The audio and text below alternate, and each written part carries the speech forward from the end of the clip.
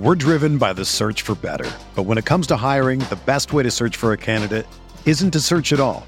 Don't search, match with Indeed.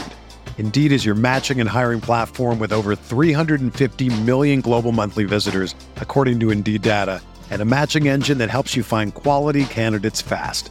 Ditch the busy work. Use Indeed for scheduling, screening, and messaging so you can connect with candidates faster.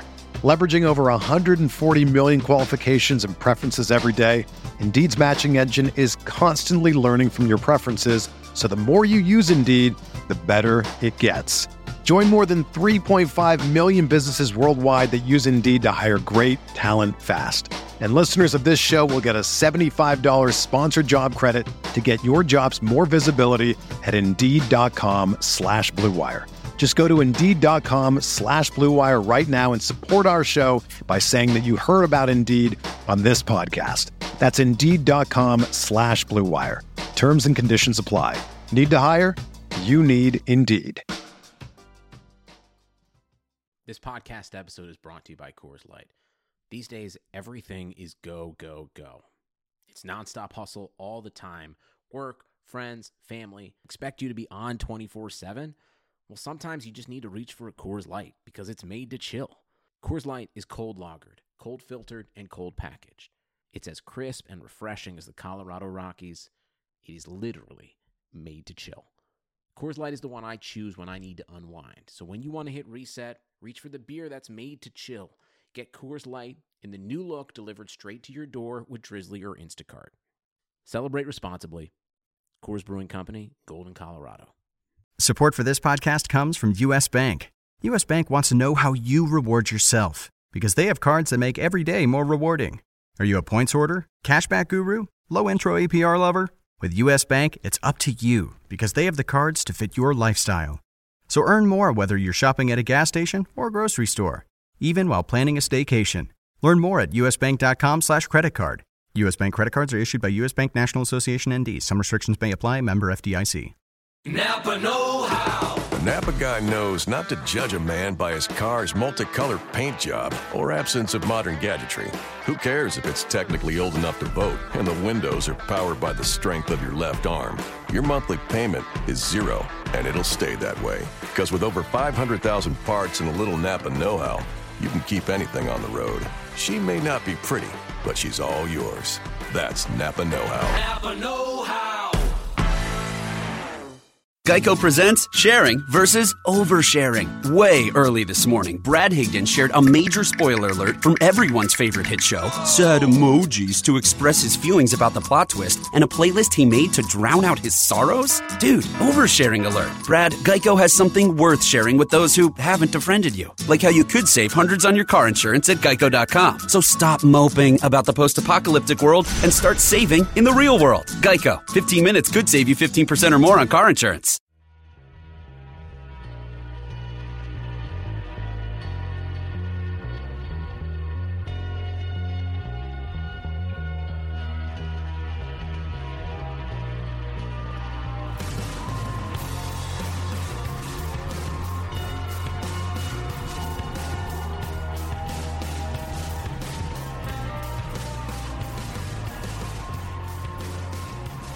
Welcome to the RotoWire Fantasy Football Podcast, brought to you by DraftKings.com, the leader in daily fantasy sports.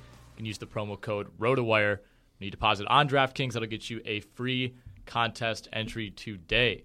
It is Monday, November 30th, the post-Thanksgiving weekend, as we look back on Week 12 in the NFL. Kind of an odd breakup this weekend of how the games broke down, 3 on Thursday, a bunch on Sunday with no teams on bye anymore. And now the marquee game Monday night, the Baltimore Ravens and the Cleveland Browns, of course, in a clash of the two top teams, I think we can agree, Derek, in the AFC North. Yeah, I'm really excited to watch this game tonight, said no one ever. But actually, there may be some useful fantasy performances. Josh McCown instead of Johnny Manziel probably bumps up the value of Gary Barnidge. Buck Allen as a starter is a thing now with Justin Forsett's broken arm. Is he going to go by Javorius or is he going to go by Buck? What's it going to be? I think it's got to be Buck at this point. That's such a great nickname, right? Yeah, it seems like a good nickname for a Javorius' running name back. Itself is a pretty excellent name. It's a good name, but it's hard to say if you're an announcer. You know, Yeah, it's a lot of about syllables. as easy as it gets. Just rolls right off the tongue. So, you know, we're all looking forward to this disaster on Monday night. It's a good night if you put up a Christmas tree to probably do that or something while you watch the game. Like, 'cause it's not going to require your full attention. You don't want to be just watching the game. You want to have at least something that keeps you from watching too much of the game. Right. Have a second screen going. Watch some NBA games. Do something. Yeah, you got Bucks Nuggets coming at you tonight. Oh, Bucks Nuggets. That's where all the attention's going to be.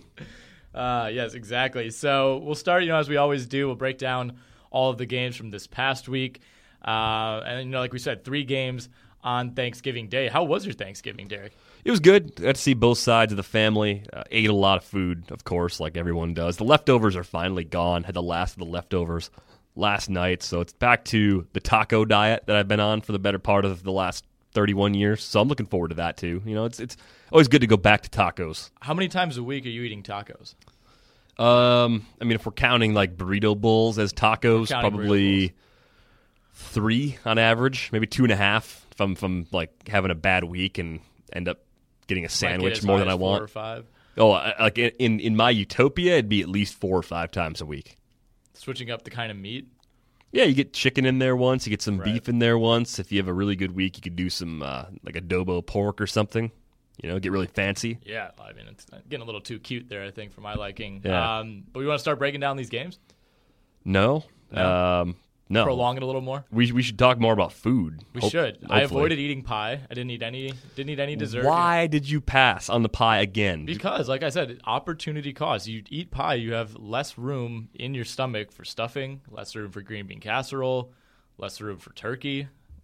The real Thanksgiving food. It's not about dessert. It's about the comfort foods. But I found the flaw in the opportunity cost argument. Those foods are never out at the same time. Every Thanksgiving I've ever been to, all of the turkey, stuffing, green bean casserole stuff is all put away when the desserts come out. So then you're just choosing between what's out on the counter now. And I'm never going to dig into the fridge and like warm up my own leftovers when there's pie readily available right there. Well, it's more of a, if you eat too much, you have to save room for pie, basically is what I'm saying. If you're planning on eating a piece or 2 or maybe 3 or 4 pieces of pie after dinner, you're probably going to eat fewer helpings of mashed potatoes, stuffing, all those type of foods. So it's kind of a, rather than having to save room for this, I'm just going to keep eating more of the foods that I like. Shout out to my wife's uncle, by the way. We were at a house with the men usually occupy the basement and watch football, and the women tend to just stay upstairs and watch football up there for some. It's very odd. We don't just watch it all in one room.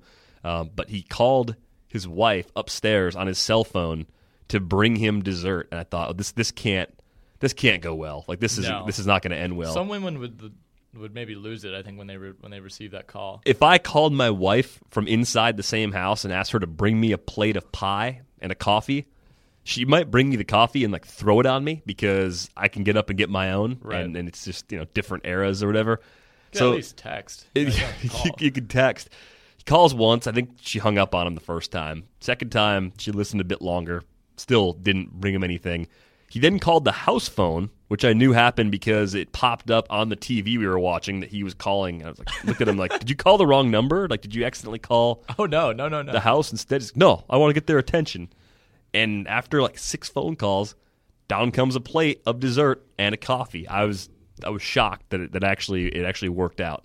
Yeah, that's one of those things, I guess. You just keep pounding until it finally works. It's something you can only do if you're like over 50 years old. Yeah, so I got to watch most of the games on Thanksgiving Day. I did miss the entire Eagles-Lions. I had to listen to it on the radio. I was traveling during that one. But I got to watch all of Panthers-Cowboys except for late in the fourth quarter when it was pretty much decided midway through the second quarter looking back. But the TV had to go off during dinner.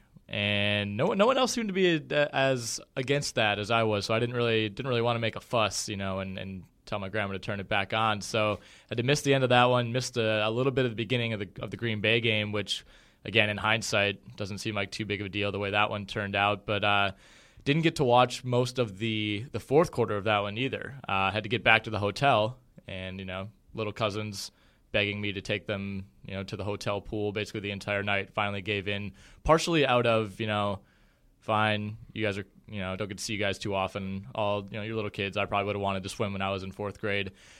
Partially that, and partially I was just so frustrated with how Green Bay was playing that it was pretty easy to just, say, screw it, I don't feel like watching the rest of this. So I was relegated to watching the Gamecast of the game from my phone from the hotel hot tub. So as I'm, frantically refreshing the updates throughout the fourth quarter, at least I had the comfort of a hot tub to ease the pain of what was a pretty depressing result. Yeah, I drove back home from the aforementioned Thanksgiving where my wife's uncle was calling his wife upstairs to bring him dessert. I left that at halftime to drive back in the rain to get back to work on Friday because I didn't want to drive Friday morning, an hour and a half to work. That wasn't going to be a good fit. And listening on the radio, it sounded like every chance the Packers had, every time they started to build up momentum, some little thing would go wrong. There'd be the interception was a big thing that went wrong. The Lacy fumble. It was one setback after another. And then finally on that last drive, it sounded like everything was clicking. I think they had 3 first downs on 3 consecutive plays to start the drive. They get down in the red zone, and they just can't finish the drive. And it's a strange problem to see for this Packer team. And I think what it's highlighting, too, and this is something we saw a little bit last year, but because the offense overall didn't go through any lulls quite like the ones we've seen here in 2015, I think they do miss Jermichael Finley. I think that's a player that they never really replaced. I think having Richard Rodgers and Justin Perillo and Andrew Corliss when healthy as the 3 tight ends there, you lack a lot at that position. I know Finley would have bouts with drops here and there, and that's something that the receivers as a whole have just been struggling with all season. But having that threat in the middle of the field and then stretching the field with speed on the outside, not having Jordy Nelson obviously hurts a lot, but that they don't use Jeff Janis to take the top off a defense and open up some space for Cobb and Adams just doesn't really make that much sense. I think the problem is, even how we're talking about this, they're not using Jeff Janis to take the top off a defense. The fact that Jeff Janis is the guy that you're relying on to do that, I think maybe is part of the problem. Obviously, they missed Jordy Nelson, I think, more than anybody could have imagined. This is a guy who was probably a consensus at least top 15, top 10 receiver last season. But I think when he went down, certainly people were worried, but I think the expectation was Cobb and Adams and even Montgomery stepping in as a rookie. He's been injured, hasn't been able to do much, that those 3 would still be able to carry the load. And with Rodgers, it doesn't really matter, but that hasn't been the case. I think, is this partially Nelson's that good and maybe Rodgers kind of relied on him a little bit more than we thought? I think it's actually more the result of several things kind of adding up. Nelson not being there hurts. Not having good tight ends hurts. Davante Adams dropping everything hurts, right? Those things are bad. Cobb's had problems with drops. The offensive line play hasn't been that good. Ty Montgomery being hurt is the reason why Jeff Janis not taking the top off the defense is something you want to see. That's Montgomery's job if he's healthy because of Nelson's injury. Montgomery should be that guy. He has that breakaway speed, and I think that was one of the things they did have earlier in the season. They had him on the field. I think that actually made more of a difference than people realize. I'd like to actually take a look at some of the All-22 footage and just look at how differently the safeties are playing the Packers right now than they were in those first 5 or 6 games of the season when it seemed like this offense was still functioning, not necessarily at an elite level, but at a level that was high enough for them to be a favorite to represent the NFC in the Super Bowl. As of right now, they look like a fringe playoff team, one that will likely lose its first game on the road as a wild card, but they can still turn things around. I think Montgomery getting healthy could be a huge part of that. It's one of those things people maybe have overlooked a bit. I would try to stash him away in a season-long league. He might come back as soon as this week. If he's freely available, I'd go ahead and add him right now with the hope that he comes back and takes over a significant share of Davante Adams' targets, because I think Davante Adams is playing himself into a smaller role as soon as the Packers have someone else they can put out there.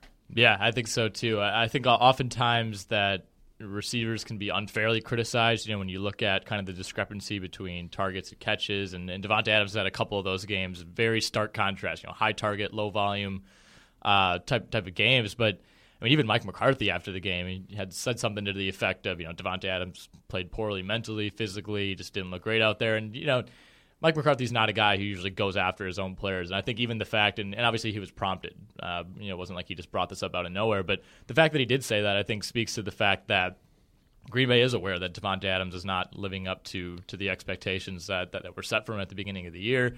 He's having problems getting out of his routes. He's having problems being on the same page with Rodgers. Obviously, the drops couple big ones. One of them in the first half, seeing it on replay would have been a sure touchdown. I think Rodgers made a nice play to get outside the pocket, kind of threw across his body and right off the hands of Adams for what would have been a long touchdown. Obviously, late in the game, he drops another one that would have put Green Bay ahead. So I think he ended up taking the brunt of the blame, at least on Twitter, from what I saw. I think quite a few calls for cut Davante Adams. Totally rational thoughts. I mean, the fact of the matter is he's probably like a Terrence Williams type player. And when we see Terrence Williams in Dallas get cast into the same role that Adams is trying to play right now, it doesn't work. If you have him as a third or a fourth option, he can be useful. But he's just not a guy that you want as a 1 or a 2, and I think that's the problem the Packers are really running into. The thing about Davante Adams is, does he have really an elite skill? He's not fast. He's not overly physical. He's clearly not a great route runner. He doesn't have the surest hands. I mean, I think he's good in most of those areas, and you could argue recently that he's gone downhill in a few of those areas. But overall, I think he's very good at a lot of things, but he's not elite at anything. And it's trouble to be. The Packers are kind of asking him to be that de facto number one. Ryan O'Cobb is probably, whatever way you look at it, the number one guy in this offense, but he also plays the slot most of the time. And when you're talking about a true number one receiver, this is usually a guy that's on the edge. And with Jordy Nelson out, that's Davante Adams right now. And I just don't know if the skill set is there right now to actually handle those kind of expectations. I don't know what the Packers saw in him coming out of Fresno State, but they took him ahead of Allen Robinson, who was obviously a really good prospect. And in hindsight, that pick looks completely awful. They took him ahead of Dante Moncrief, who I think is a little bit more of a work in progress, but athletically, Dante Moncrief is a better option, better player, I think, than Adams is. I think Adams also, we've talked about this on previous pods, he loses focus really easily, gets really wrapped up in the officiating and calls he's not was getting. It the Carolina game where he ended up picking up a personal foul for yelling at the referees, and there were some questionable calls in that one. But you just can't lose your cool like that. You're just giving away 15 yards, at a time when you're attempting to make a comeback, and plays like that, like you said. I mean, that's maybe the most glaring example of a guy like him being rattled, where you just can't have things like that happen. They took him ahead of Martavis Bryant too, by the way, in that draft. So plenty of good receivers were available. Allen Robinson with Aaron Rodgers would be something. I mean, he's making it work with Blake Bortles. It was 8 picks away, and the Jags traded up, I think, to get it, or maybe even had a deal previously arranged. Nevertheless, like Jarvis Landry even would have been a better pick. He went a few picks after Davante Adams. So that's a rare spot where Ted Thompson really seems to have misfired in the draft. Well, they've done so well with those high second rounders and generally speaking, yeah. So it's not fair to necessarily just bury him based on that. By the way, the really smart team, the Seattle Seahawks, of course, they're geniuses. They took Paul Richardson 45th overall, so they whiffed in that round too. I mean, he's just a guy that maybe will return kicks for them someday, but probably not. Well, now when Tyler Lockett's there. Exactly. So what did you think of the Brett Favre presentation at halftime of this one? We should say it was Bears 17, Packers 14. I don't know if we ever stated the score. You've probably seen that by now. But, kind of the Packers played all right in the first half. They were right there. I think they were down 1 going into half. Mason Crosby tacked on a field goal to make it, was it 14-13 going into halftime. So, the momentum was certainly on the side of Chicago at that point, but, the culmination of the night was this halftime show, and that's, part of the reason this was one of the hottest tickets in years for Green Bay. So they bring out Brett Favre, they bring out Bart Starr. How many teammates were there from the late 90s Packers? It seemed like 20 plus, all the big names from that 96 Super Bowl team, longtime teammates of Favre, and they kept it pretty brief. Bart Starr didn't even say anything. And that's certainly not his fault. But I thought maybe they would make that a little bit more of a spectacle than it was. Obviously, he came out, kind of made a lap around the field on a golf cart. It sounded like the original plan was to have Starr kind of walk out by himself. Yeah, it was slick. Yeah, and it was pouring rain, and just not a good idea, obviously, for somebody at that age with the kind of health issues that he's been through. But that hug with Favre and Starr was pretty cool. Yeah, it was a nice moment. I thought it was kind of a short presentation too, but I guess those are the constraints of doing something like this at halftime as opposed to ahead of a game. That's when I would have expected it to happen. 20, 30 minutes before kickoff, you do a ceremony for 10 or 15 minutes. Right. I think that would make more sense. Even after the game, squeezing it in. Fine. Yeah, and on a night like it was on Thursday, it would have been pretty brutal to have fans have to sit out there. People would have stayed. All night. People would have stayed for that too, and the conditions were just awful all day. I mean, it rained from the time that game started until the time the game ended, and for hours before and after. So there was no window on Thursday they could have got that game in. It would have been a lot better. I mean, the only good thing about the Packers' performance is that Eddie Lacy looks a lot like the healthy Eddie Lacy we saw in Minnesota the previous week. I think that bodes really well for the offense. Did have that weird flip the ball behind his back before he crossed the goal line play. I thought that was going to be overturned. I thought for sure it should have been overturned, right? It looked like that ball was out of his hand. I think before. they didn't have the pylon cam going. It's inconclusive you could tell or something. The ref's wording on that after the review was the play on the field stands, not the play on the field is confirmed. I don't think they quite had an angle, but I think if they would have had the right angle, right at the goal line, it seemed maybe not obvious, but I think there was a very good chance that could have been overturned and would have been a touchback, I believe, right? Yeah, it would have been a touchback because I don't think the Packers recovered Randall it. Cobb was scrambling because he knew right away, and Cobb was there going after the ball, but by the time he had gotten on top of it, I think the play had been blown dead, so at that point it would kind of default to a touchback.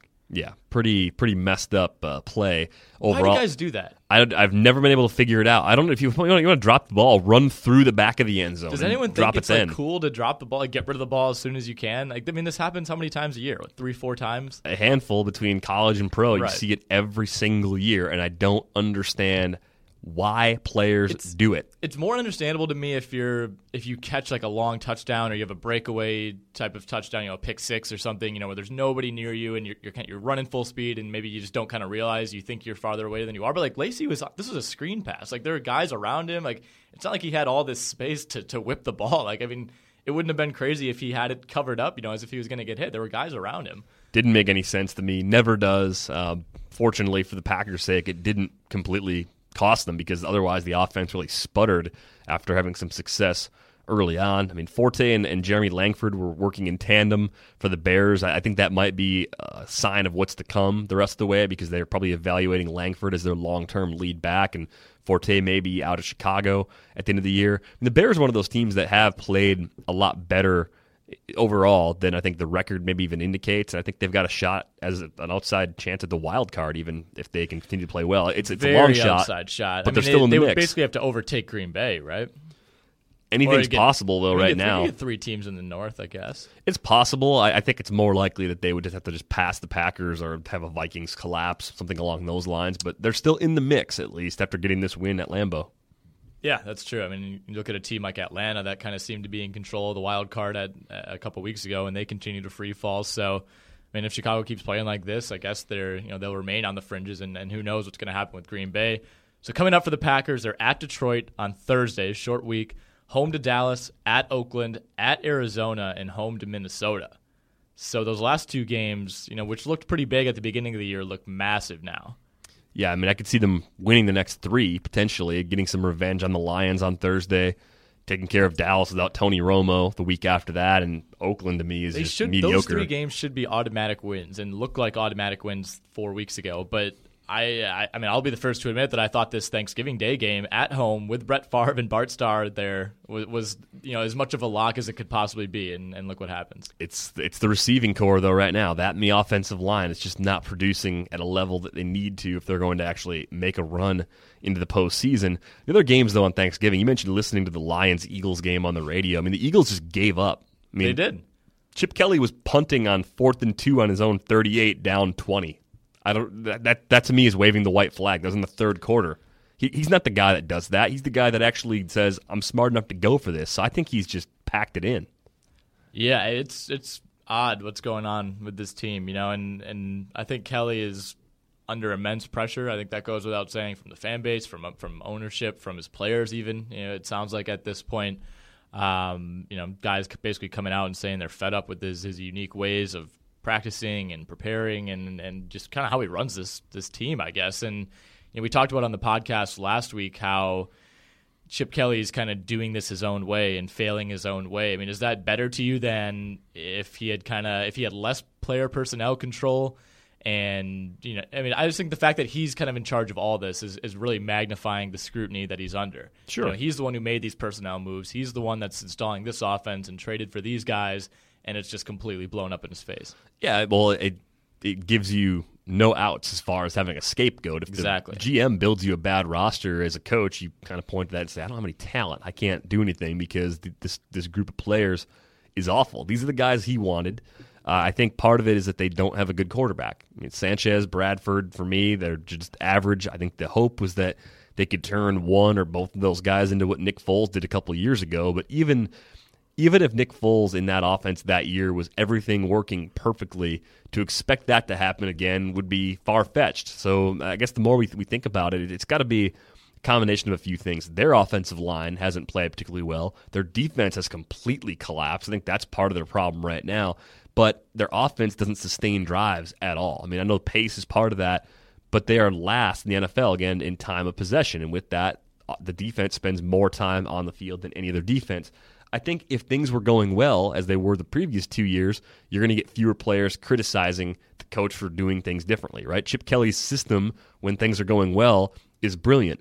When it's different and things aren't going well, it's the stupidest idea ever because it's not like what other teams do. So I just think it's an outcome-based analysis from the players, from the fans, from everyone, and it's all of a sudden they've just forgotten that this team went 10-6 in his first 2 seasons. Right, exactly. So the Lions now won 3 straight. They beat Green Bay, they beat Oakland, and now they beat Philadelphia. Just the third time this season that they've scored 20 or more points, which is kind of unbelievable. But I mean, are the Lions a little bit better than we thought? Are they kind of starting to hit their stride a bit in these last couple of weeks, or was this just kind of a complete give-up job by the Eagles? I think the Eagles really just folded. The Lions' offense is playing better since the switch to Jim Bob Cooter as the offensive coordinator. I mean, no surprise there. Everyone knew that was happening. But the other thing that's weird about the Eagles right now, I think, is that you've got a team that, because they're playing from behind so much, DeMarco Murray's not even getting volume. Like, I think the overall results in this game were bad, 14 carries, 30 yards. But his per-carry numbers over the last several weeks overall have been pretty good. It's just that they get blown out. When they get blown out, he's not going to contribute. So Stafford had a huge day because of Megatron having a huge day. A lot of inexperienced DBs playing in this one. I think it's a perfect storm for the Lions. They are a better team than their record indicated a few weeks ago. I think they're kind of a league average, like 7-win team in a typical year. Maybe they'll win fewer games than that this year because of the slow start, that fluky loss to San Diego when they had a big lead in the first half. I don't think that's necessarily indicative of who they are. I think they're probably going to be a team that ends up below 500 this season, even though they are playing better now. Yeah, I think they ultimately will. I mean, you dig yourself that kind of hole at the beginning of the year. It's pretty tough to climb out of that. But you mentioned the Eagles' offensive line issues. 6 sacks on Mark Sanchez in this one. He finished 19 of 27, 199 yards. Did have 2 touchdowns, those to Jordan Matthews and Brent Selleck.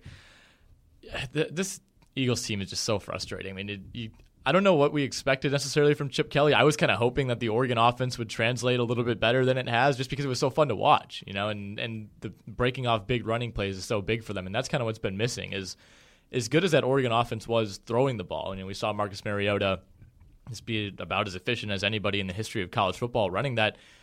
They were so good with breaking off those 15, 20, 30-plus yard carries, out of the shotgun on that read option type of plays, and we just haven't seen that at all this season. And, DeMarco Murray's been able to, at times, get it going, but, 14 carries for 30 yards in this one.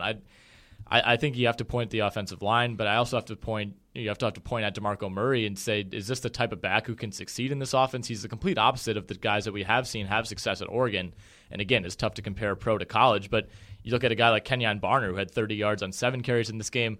Obviously, he's not the talent or anywhere near the talent that DeMarco Murray is, but guys like him, shiftier, smaller, speed backs, maybe are a better fit for what Chip Kelly wants to run. Maybe.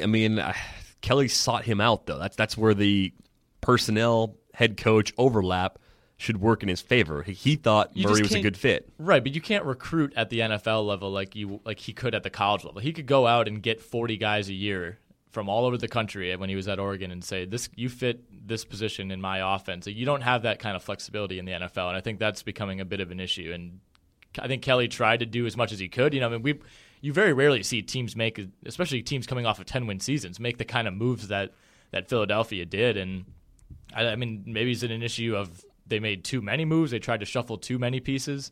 That could be part of the problem as far as getting everyone to gel together. But as far as Murray goes, Ryan Matthews is pretty much the exact same size. So they went out in free agency and signed 2 running backs who are the exact same size. So I don't think it's a fit as far as that goes. I think people like pushing that narrative right now because for whatever reason, the traditional football fans love hammering on Chip Kelly when it's not going well because he's so outside the box, because Chip Kelly believes in science, so he must be a witch. Yeah, exactly. And there's still that, it's odd. There's still that resistance to like the non-pro style offense, and that was even a knock on Mariota, is how is he going to translate going to a real offense in the NFL and not this gimmicky Oregon offense that has pretty much left defenses confused for the last 7 years.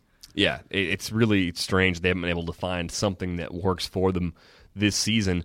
I mean, there's a question here, where is Chip Kelly next season? I think, of all places, I think Tennessee is where he ends up. Yep. I think he ends up getting reunited with Marcus Mariota.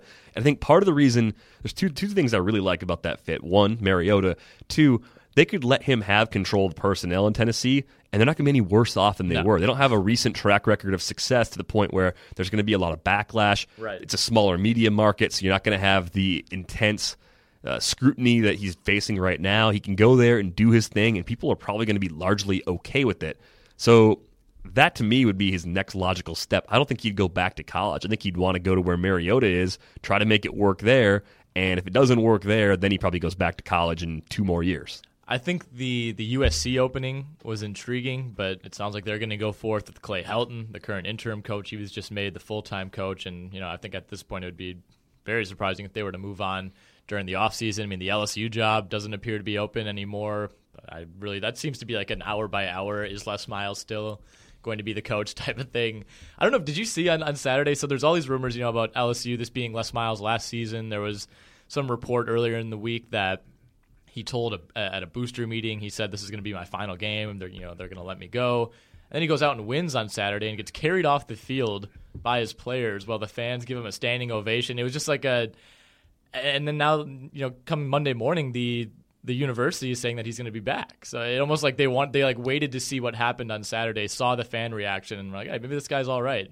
Well, you don't want to make the angry mob in Baton Rouge angry, because that's a tough mob to deal with. I mean, this is a debate for another pod, I guess, but just the standards at those schools. I mean, Mark Richt, what is he, 15 for 15, going to bowls at Georgia, consistent top 25, if not top 10, top 15 program, and it's just not good enough. Well, Georgia's program is a lot like Wisconsin's program. It's like the SEC equivalent program where they just can't quite get to that national title level, but they're always threatening for the BCS, and they're usually going to one of the next best bowls if they don't make a BCS game, former BCS game.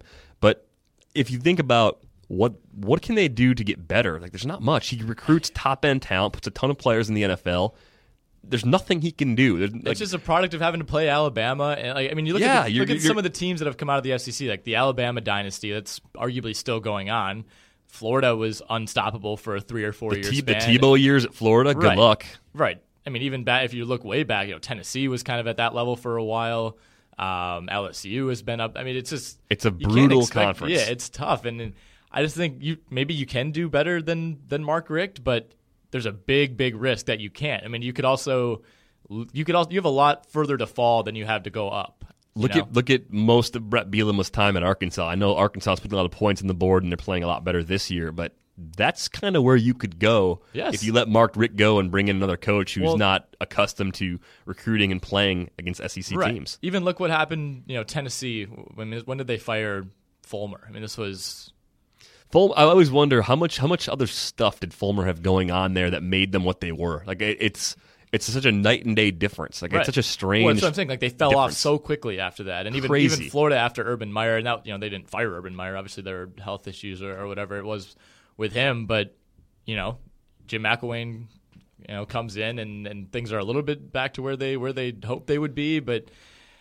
I don't know, in Miami firing Larry Coker. I mean, there's so many examples of really good teams who were good for a long time, had 1 or 2 iffy years. The boosters start to get upset, the fan base starts to get impatient, and then all of a sudden you're in this 10 or 15 year process where you just can't get back to where you were. Yeah, it's strange, but I think the real takeaway here for someone like Chip Kelly is that there's seemingly always a signature program looking for a coach now. Yeah. Like there's so much movement with coaches jumping from the NFL, getting fired because the expectations are ridiculous, that staying in the NFL and going to a place like Tennessee, which is a job that I feel like very few coaches actually want, doing that's not that bad of a choice anymore because the opportunity cost is, last offseason Michigan's job was open. Yeah. USC was just filled right now.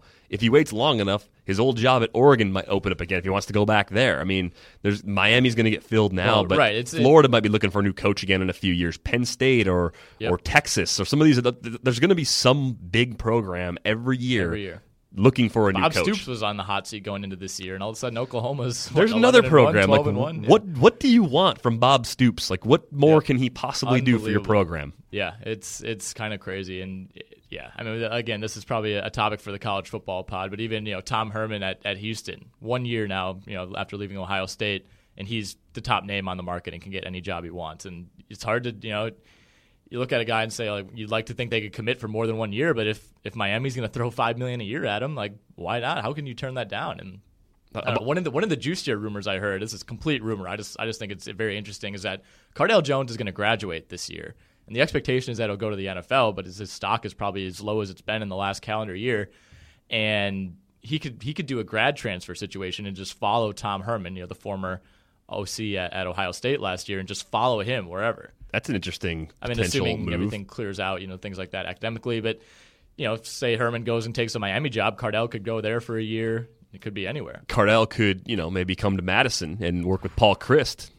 Oh, I'm sure a dream come true for any quarterback. Hey, there was a short list of places that Braxton Miller was considering, and I know Wisconsin was near the bottom of that list, but it made it because there was a starting quarterback spot potentially open. I read there's actually a couple weeks ago, I think it was on ESPN, they did a real long, in-depth piece on Braxton Miller, and it sounded like he was never actually going to transfer. It was kind of up to him. He was preparing as if he was going to come back and compete for the quarterback spot, and then he had a quote he said where he, midway through summer practice, he couldn't throw the ball more than 45 yards, and it was his decision to switch to receiver. He said he just couldn't throw deep balls anymore. So, I mean, I think that still probably makes him like 6 times better than Joel Stave, even if he can't throw the ball down the field. But I don't think Cardale Jones wants to boost his NFL stock by throwing passes to Jazz Peavy next year. to be completely honest.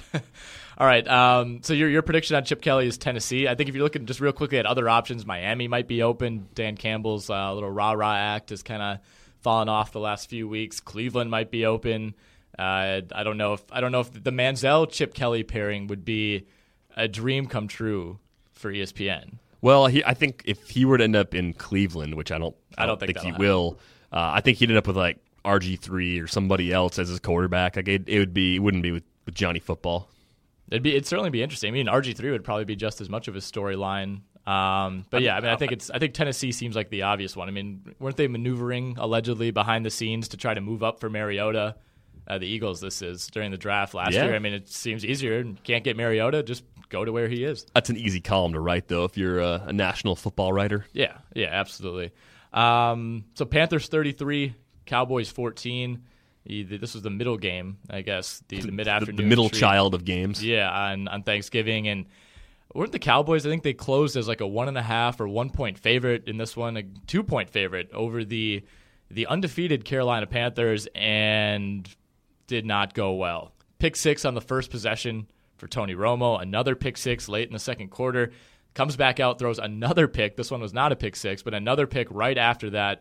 And at that point, I mean, the game was pretty much over. Romo gets knocked out of this game later, broken collarbone, basically re-injured the same injury from earlier this season. And, I mean, we can officially 100% write off the Cowboys now. Yep, they are done. Tough way for them to go out losing big at home on Thanksgiving in a game in which they were favored, even though they were 3-7 going in. So still 2 games out of the division, but yes, 3-8 now. They're so done. The sad thing here is if you're a Dez owner and you're able to hang around all season, even with Dez's injury, you get him back, Romo comes back, you're looking at this and going, wow, okay, I'm going to make the playoffs in my league, and my team's going to be even better in the playoffs than it was throughout the regular season.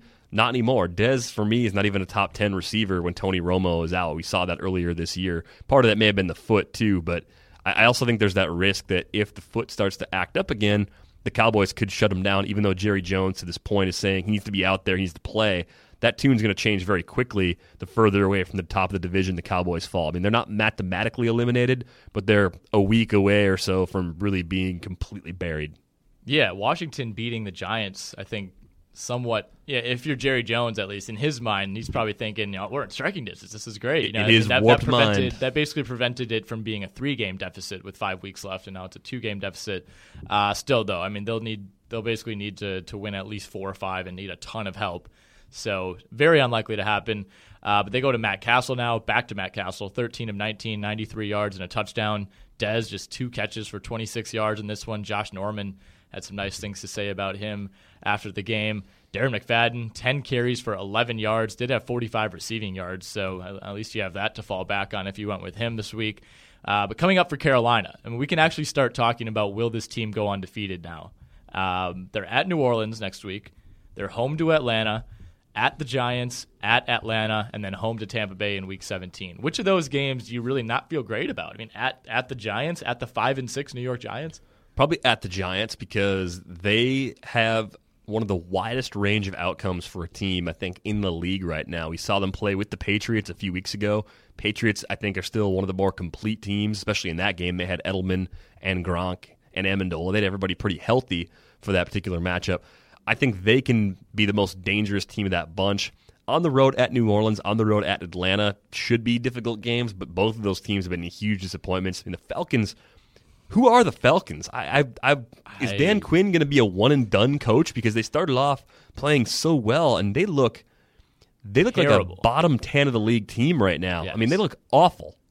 Yeah, and maybe even lower than bottom 10. I mean, they have been legitimately a bad football team for the last 5 or 6 weeks after that great start, and they just continue to slide in the NFC South, and they're still kind of in the driver's seat for one of these wild card spots. And we talked about Chicago and Detroit kind of lurking, but they're still sitting at 6-5, tied with Seattle, I guess, if you want to look at it that way, for what would be the second wild card spot behind Green Bay at 7-4. So certainly not out of it, but I mean, Matt Ryan just does not look like the Matt Ryan that we've seen be at his best sporadically over the last few years. But we'll talk about that game in a little bit. Just finishing out Panthers-Cowboys. Cam Newton, fairly quiet in this one, 183 yards through the air, didn't throw for any touchdowns, did rush for one, and continued the dancing. I'm sure you saw that.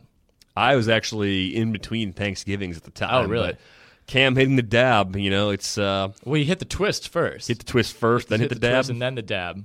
Nice. And I think he had some comment after the game to the effect of, these old people, or I'm paraphrasing, of course, were, getting on him for his last dance. So he brought back the twist, which is, from what I understand, a dance that's been around for a while. I like Cam. I think he's just one of the league's best quarterbacks. He's having fun doing it, and I think it's absurd that people even question or get on him for dancing. It's stupid. Right, yeah, and I think it was on Friday he was at the Cavaliers-Hornets game in Charlotte.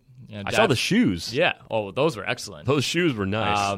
Dapping it up with LeBron. Cam showed up to the game in a throwback Larry Johnson Charlotte Hornets jersey. Like teal? Yeah. Nice. Yeah, it was quite nice. Future was there, the great rapper Future, and they were seen at a concert together after. So basically Cam Newton can do what Johnny Manziel does because he's Cam Newton, and because his team is undefeated and has won 16 of 17? Well, I think the difference is we didn't see any photographs of Cam Newton at the concert or at a club. Well, there were videos. Doing anything, but was he doing anything? He was on stage dancing. Not with a big bottle of booze in his face, right? He also didn't lie to the team and tell his friends to lie to the team either. Right, yeah. I mean, he also, after telling his coach he wouldn't do anything to embarrass the organization or do it like party. Like, I don't know if he said he wasn't going to party, but he said he wasn't going to embarrass the organization during the bye week, and then he was seen drinking a bottle of Dom Perignon and singing.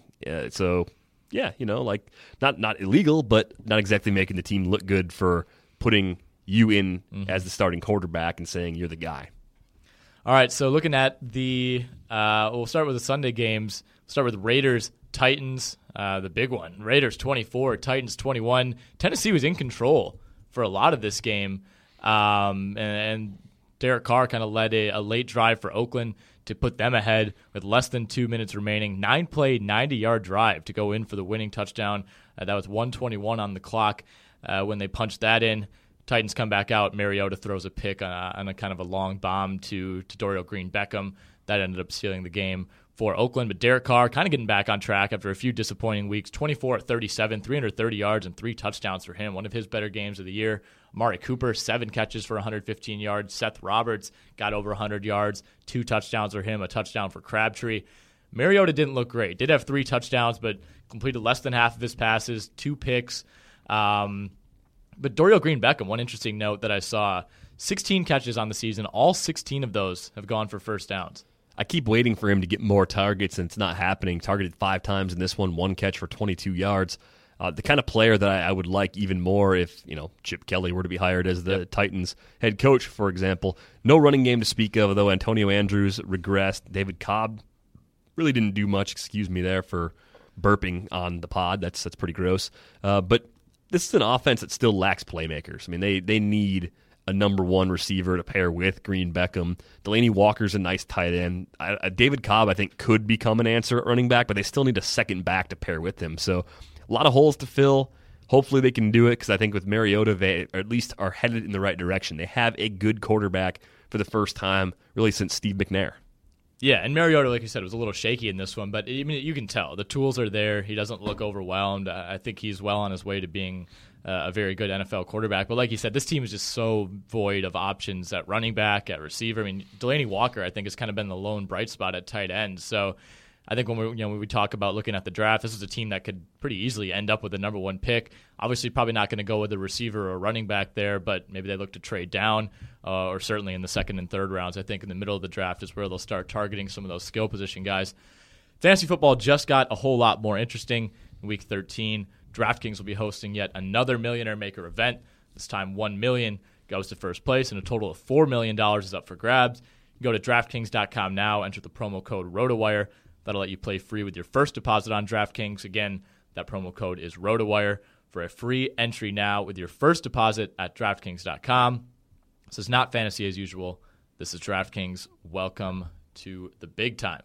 Speaking of the big time, Bills 22, Chiefs 30. 5 straight wins for Kansas City after 5 straight losses. They win in Week 1, lose 5 straight. Now they win 5 straight. Alex Smith, 19 of 30, 255 yards and a couple touchdowns for him. Big day for Jeremy Maclin, 9 catches, 160 yards and a touchdown. Travis Kelce also got in the end zone.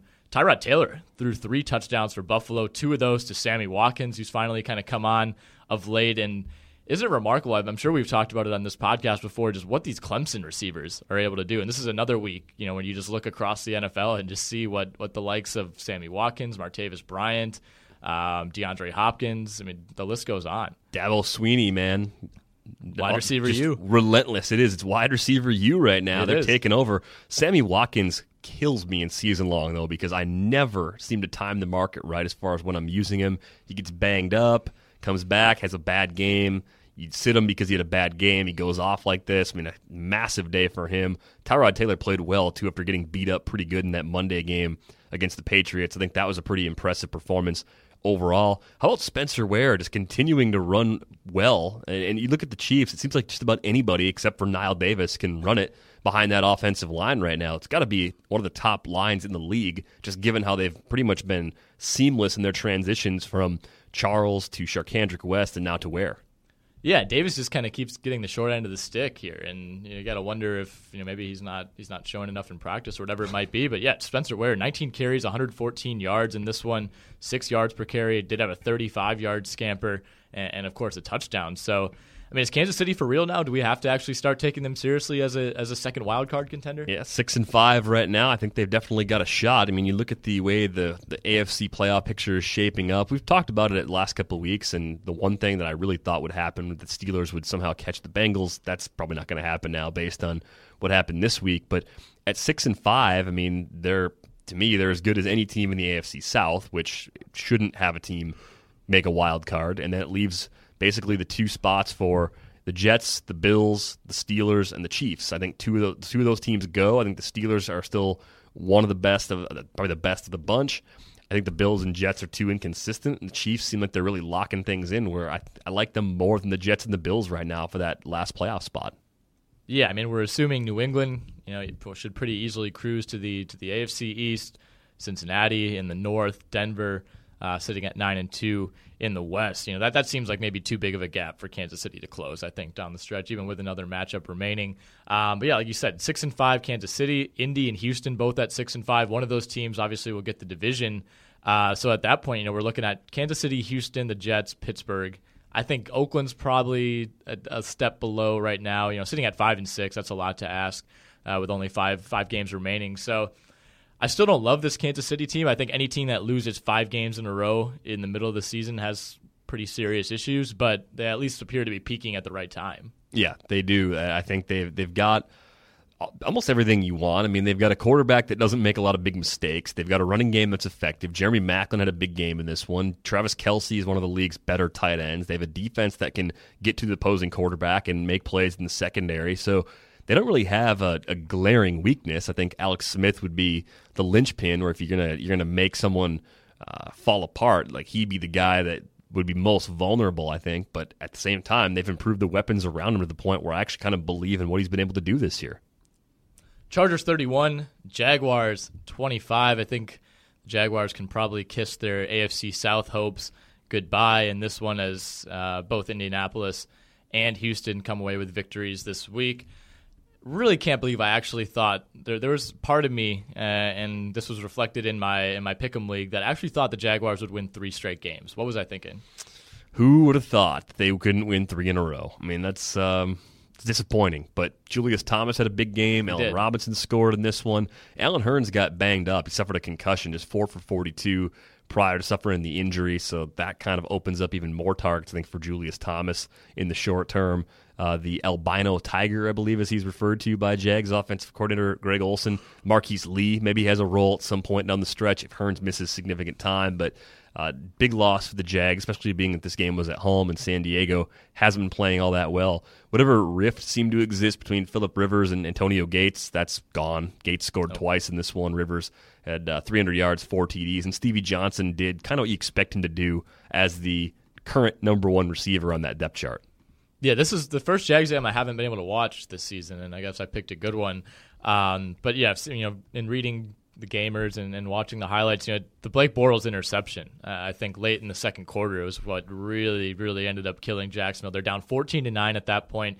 He throws a pick deep in his own territory. San Diego's able to punch that in for another touchdown to go up 21-9 heading into halftime. And San Diego gets the ball back at half. It was just one of those plays that you can't have that happen. And stuff like that has happened so often over the last year and a half with Blake Bortles. And it is only in his second year, and mistakes like that, I guess, are part of the deal. But just a tough way for that to go out. Jacksonville had a bit of a chance. I mean, they mounted a comeback in the second half, got it to within 24-19, and then gave up a long 6-minute drive that allowed San Diego to pretty much put things away midway through the fourth quarter.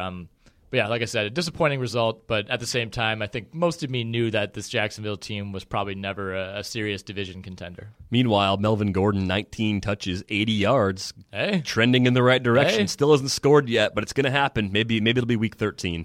It certainly could be. Allen Robinson, like you mentioned, 8th in the league in receiving yards, tied for 3rd in receiving touchdowns, and 1st in 20-plus yard receptions with 21. That's 4 more than anyone else, and I think it was Gronk is number 2 with 17. So, at least there's bright spots. The last few years the Jaguars have been struggling, and you look and they're just terrible across the board, but they actually seem to have a legitimate passing game, and they're fun to watch. That's the one thing that's set this season apart from the last few single-digit win seasons. They are a better watch. TJ Yeldon was a bit of a disappointment in this one. Good matchup against that Chargers run defense, just 9 carries for 36 yards. They were playing from behind, but they weren't that far behind. This isn't one of those games where you get down 21-0 early and you have to, just kind of scrap and claw your way back into the game. They went away from the run much more than I would have hoped. Only 19 total carries, 6 of those by Blake Bortles, and what are basically scrambles and not designed runs. So, like we just said, the passing game has been a lot better. I don't think they would have wanted Blake Bortles throwing the ball anywhere near 49 times at any point last season. So, that speaks to the comfortability they have, but you would like to see a little bit more of an even split, especially when you have a guy like Yeldon who's been running well and healthy.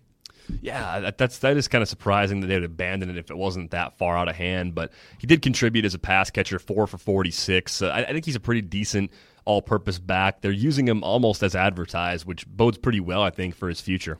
Yeah, he's been impressive, and he doesn't have – he's not one of those guys you watch like Todd Gurley and you just think, okay, yeah, even as a rookie, you just kind of know this guy's going to be good. I mean, I think but he also doesn't look like, some of the running backs we've seen come in. Bishop Sankey, talking about Tennessee, coming in last year, and it's kind of evident from like week 2, 3, like, oh man, we might have whiffed on this guy as a second rounder. And I think Yeldon at least looks like he can be a consistent NFL starter going forward, even if he's just more of a, if he tops out as like Jonathan Stewart, Justin Forsett, maybe not a top 10 back, but somewhere probably in the 10 to 20 range. And I think that's fine in a league that really doesn't really value having that one premier running back like it used to maybe 10 years ago. Yeah, steady RB2, I think, is the likely forecast for Yeldon moving into 2016.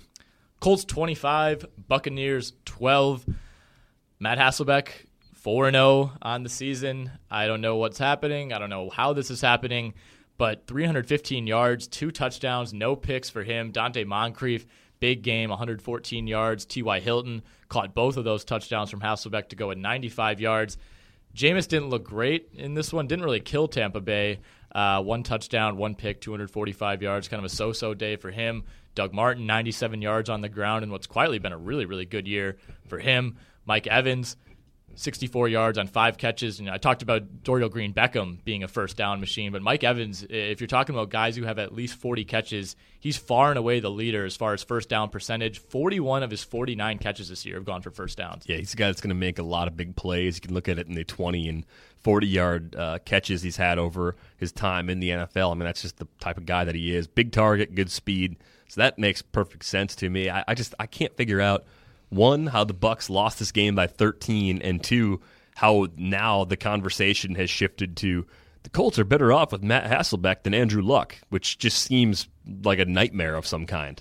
Well, the numbers back it up too, and that's the thing. Is like, Hasselbeck's passer rating is better, his completion percentage is better, his turnover percentage is better, and you also look at the opponents that he's had to face, and I think that probably has a lot to do with it as well. I mean, Luck had to go up against Denver, got the Jets early in the year. Jets, yeah. So better defenses and better offenses that he's going against as well. So you have to, take those kind of numbers with a grain of salt. But I think Hasselbeck's just kind of he's been able to limit mistakes a lot more than Andrew Luck. And there were a couple games this year where Andrew Luck has hurt the Indianapolis Colts. And you look at that Carolina game, he was so bad for 3 quarters, but then he led the comeback that forced overtime. They obviously ended up losing.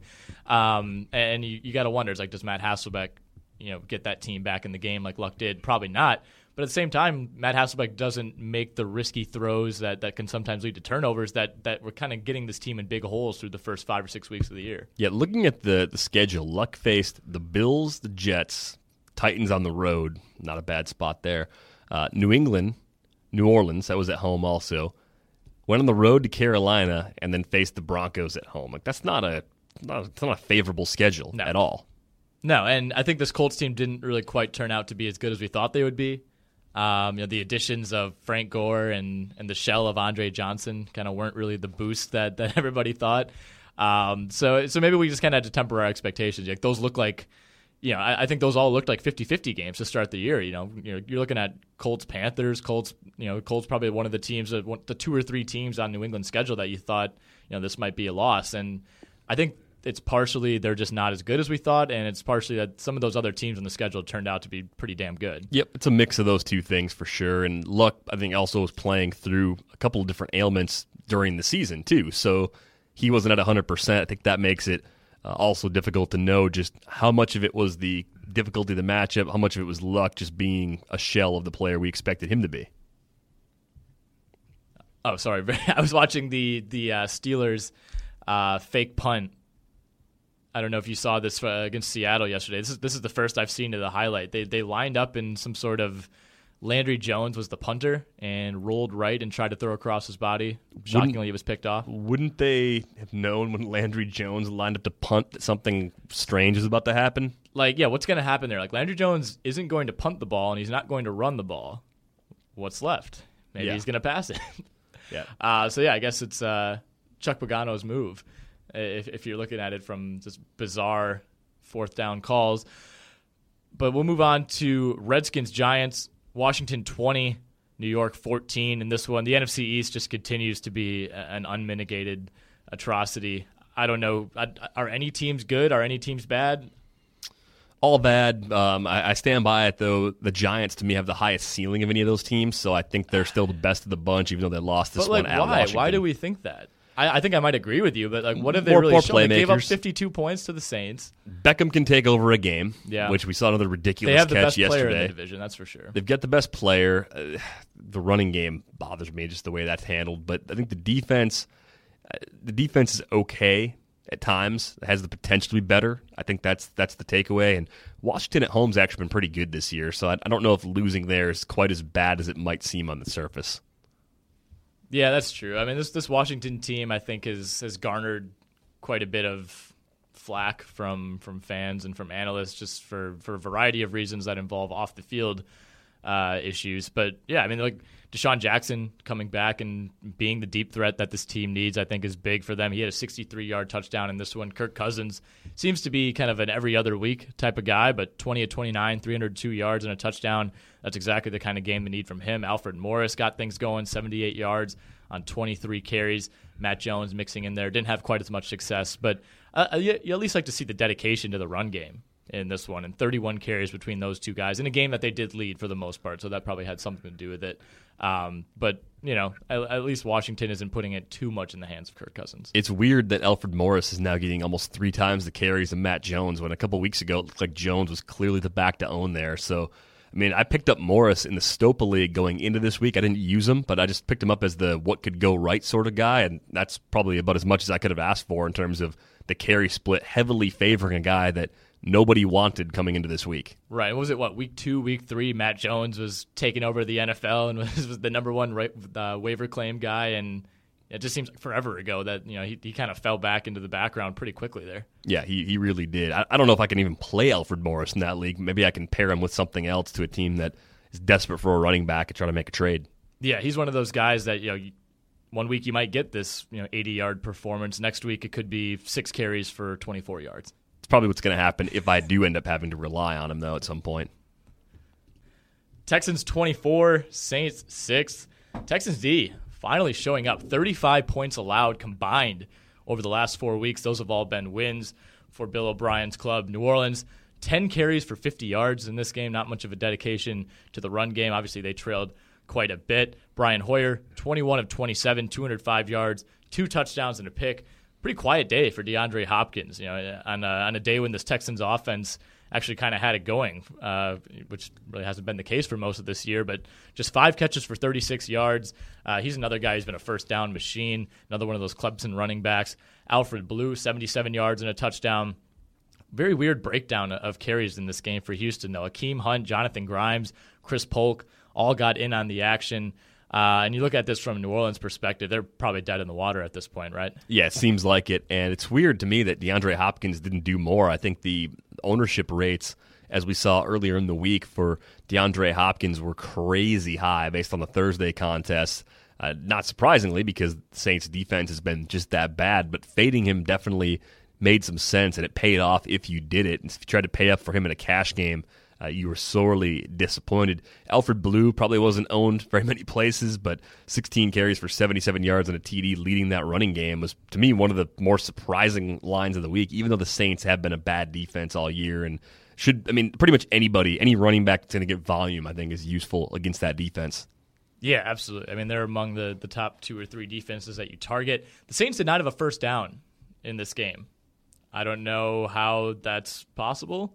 No, that can't be correct, is it? No, it's not. Yep, and we have an error on the stats page. Never mind. It's like first downs. It says 0 first downs, 0 third downs. Like, do they just punt on second down every time? No, that can't be right. But yeah, I mean, still not the result that they're looking for, obviously.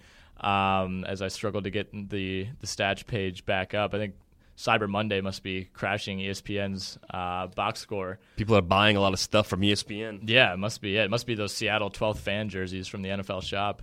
Oh, yeah, we all want those. But yeah, I mean, really not much to talk about. We could probably move on. I think we talked about Houston already being, you know, probably in control of the AFC South, depending on how much you like Indianapolis and that quarterback situation. And not much of a quarterback appeal situation in Houston as well, I guess. But look at the rest of their schedule. They're at Buffalo, home to New England, at Indianapolis, at Tennessee, and home to Jacksonville. So that Week 15 at Indianapolis game might end up being the deciding factor, because you like Houston's chances to beat Tennessee and Jacksonville in Week 16 and 17. Yeah, they may just have to win 3 of these last 5, though, if one of those games is that game against the Colts. Vikings 20, Falcons 10. Minnesota now back in the driver's seat in the NFC North. They go a game up on Green Bay. Falcons continue to plummet after starting the season off well. Is Matt Ryan actually good at football? Yeah, he's okay. I mean, he's just not the top 8 quarterback that we expected him to be. So I think if you grade him properly, he's like a slightly better version of Matthew Stafford. And he has Julio Jones instead of Kelvin Johnson currently at his peak. So I'm disappointed in what I've seen from Ryan over the last few weeks. But, man, it's strange to me just how bad the Falcons have become over the last month or so. 8 touchdowns and 8 picks over his last 5 weeks. 4 of those games, each of the last 4, have been losses. They've lost to Tampa Bay, San Francisco, Indianapolis, and Minnesota. And Minnesota's not a bad loss, but the rest of those 3, very difficult to swallow for a team that started out 5-0, was 6-1 after beating Tennessee at the end of October. So yeah, I'm off the Falcons bandwagon. I kind of thought that they were at least going to give Carolina a run for their money in the NFC South, but I think Carolina came a Seattle loss away from clinching a playoff berth, and they're obviously going to cruise to the crown in that division, and it wouldn't be a surprise if Atlanta just completely falls out of the playoff picture altogether. Yeah, after seeing what they did at home against Minnesota, how they've been pretty bad at the Georgia Dome all year too, and they just don't seem to have the swagger of a playoff team. Like, they fall behind and they don't seem to have the ability to get back up from it, which is really surprising given the firepower in that offense. Right. They didn't have Devontae Freeman in this one, but Tevin Coleman goes over 100 yards on only 18 carries. Did have a costly fumble in this game as well, but the weapons are still there. I mean, I don't think they were banking on Devontae Freeman being the Devontae Freeman that we've seen this year. And even with that breakout performance, even with the best receiver in the game right now, they're just unable to put up points, and it's kind of shocking. Teddy Bridgewater was very Bridgewater-esque in this game. 20 completions for 174 yards, no touchdowns, and a pick. And Minnesota seems to be kind of winning in spite of him, although he's never really doing quite enough to put them in big holes. Like I said, Tevin Coleman, 110 yards on those 18 carries. AP, 29 carries, 158 yards, 2 touchdowns, 29 receiving yards. Big day for him. Does he have a real shot at the MVP? No, running backs don't win that award. It's for quarterbacks. So it's either Cam or Brady? Yep, it's one of those 2. That's it? Is there anyone else in the race at this point? No, I think it's just the 2 quarterbacks.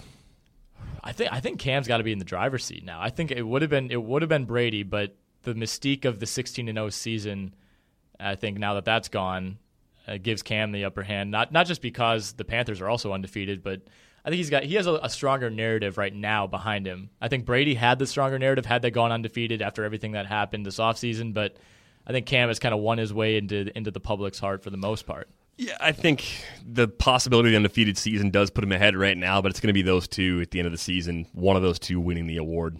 All right, so AP now leads the NFL in rushing by over 100 yards. Can you name the rest of the top 5? Top 5 in rushing yards? Probably not.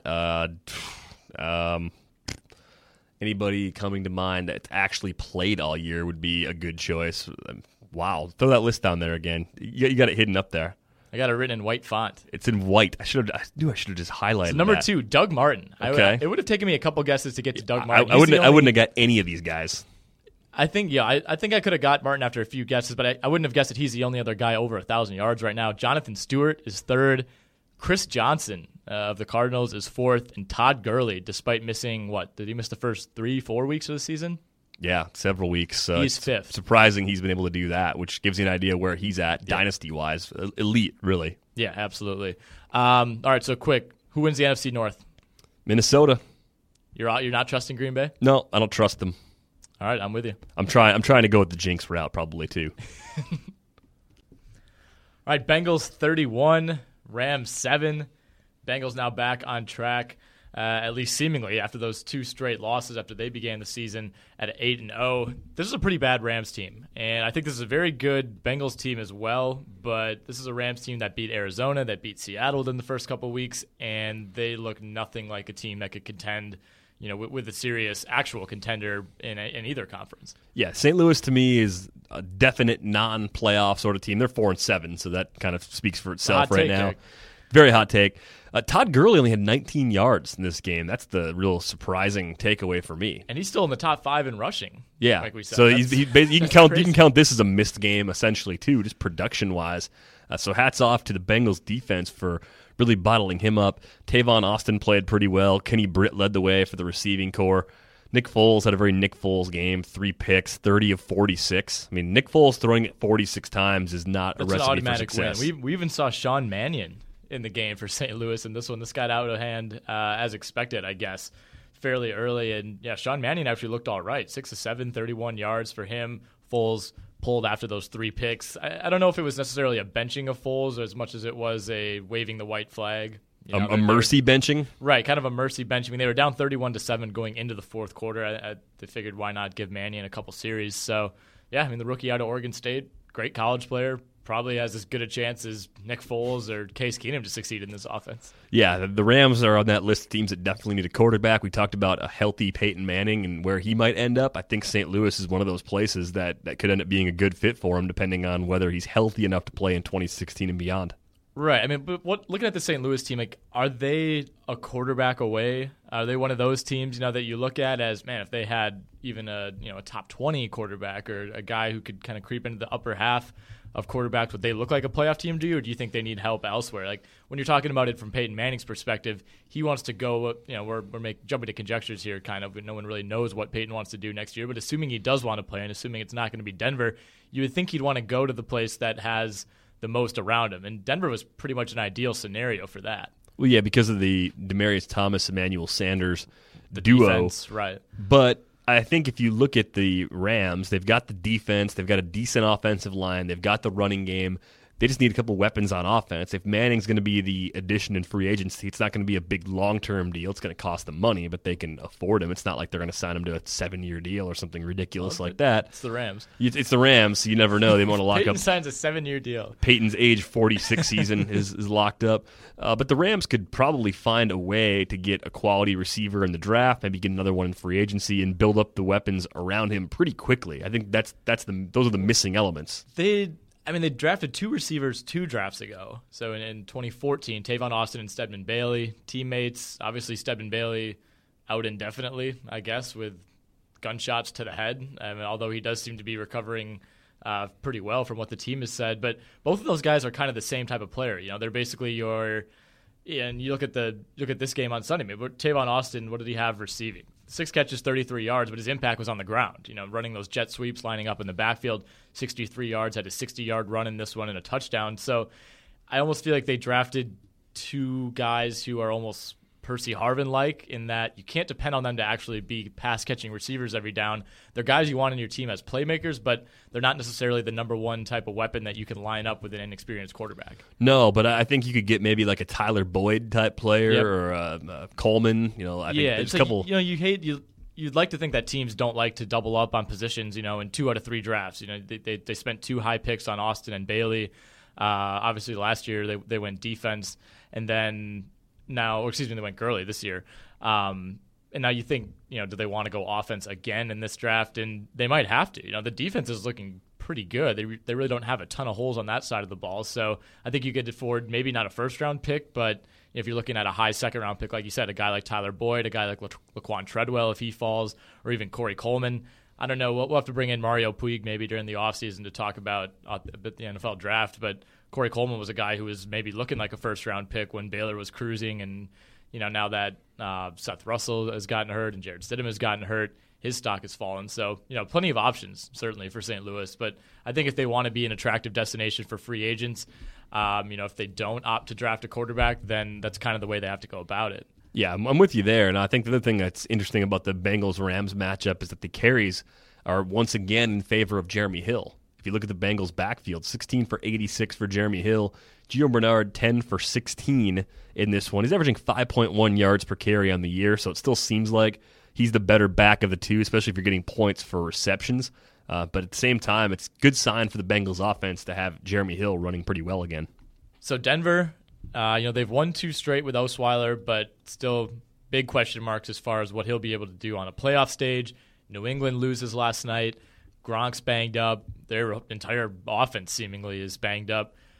Is New England still the favorite to you, or do you think Cincinnati can creep into that discussion? I think Cincinnati could get into that discussion, but I think it would take a couple more losses for the Patriots to cough up the home field advantage. I think that's the big difference is in the postseason, as it's lining up right now, New England doesn't have to go on the road. Well, the big question with New England is just how many guys can they lose before it actually starts to affect them? And I guess last night, maybe we saw that. Once Gronk went down, obviously, New England ended up losing that game. But at the same time, they were in a position, where if the defense gets a stop on that first Denver possession, all of a sudden New England's in control and has a chance. But obviously the offense never got that chance.